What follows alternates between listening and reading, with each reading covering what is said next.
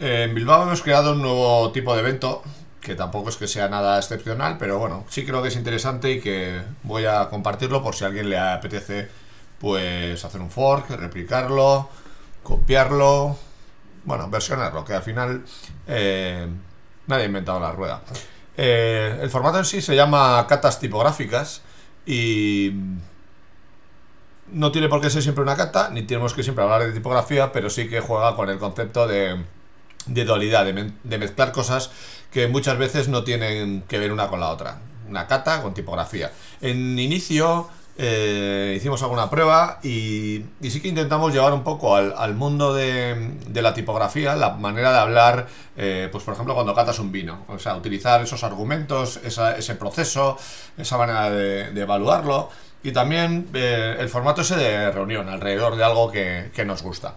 Pero bueno, al final ya os digo, la cata tipográfica es pues un concepto. Hicimos este fin de semana una centrado en el chacolí y en el diseño relacionado con el vino. Y lo hizo de maestro de ceremonias Raúl, que le conoceréis en redes por Mini Servers o por su alter ego apasionado del vino Vinotas. Eh, ¿Cómo empezó todo? Pues en el DevOps que montó Ivonne y Asier. En el post-evento nos dimos cuenta de que, joder, de que Raúl sabe muchísimo, le apasiona y que tenía mucho que contar. Y le invitamos y lo hicimos en el estudio. Tenemos esas limitaciones de espacio y de recursos, pero bueno, la verdad es que funcionó muy bien. Y el formato es simplemente probar vinos, hablar de experiencias, compartir conocimiento, juntarnos gente para estar a gusto.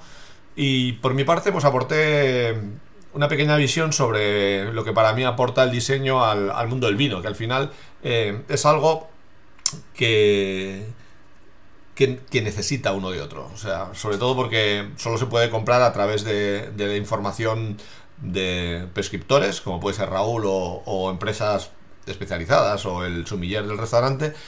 Y cuando llegas a un lineal, pues solo puedes tener esa referencia de la etiqueta y la contraetiqueta. Una te cuenta la parte técnica y la otra te cuenta un poco la parte más romántica. Mi mujer, que es visual merchandiser, pues se especializa en eso, en cómo presentar las cosas en un lineal para hacerlas atractivas y mejorar la experiencia de compra. Como digo, esta ha sido una central en el Chacolí y mañana pues ya veremos lo que es. Será otra igual relacionada con el mundo del café, con el chocolate, con la carpintería, con el arte, con la química. No sé, tengo por ahí algunas referencias que me gustaría mezclar, pero sí quiero que siempre haya una pequeña pata del mundo del diseño.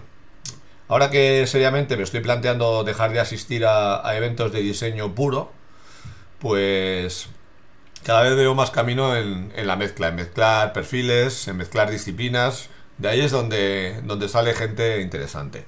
Y nada, pues tengo esa carencia, lo hacemos en el estudio. No caemos más de 10 personas para estar cómodas, entonces pues no va a ser una convocatoria abierta. O sea, cuando vea que un tema que vamos a tratar le puede interesar a alguien de los que conozco, pues se le invita y listo. Entonces, pues nada, simplemente compartirlo, que ha estado fenomenal, que Raúl es un tipo súper interesante al que le estaré muy agradecido y que le podéis seguir y a disfrutar.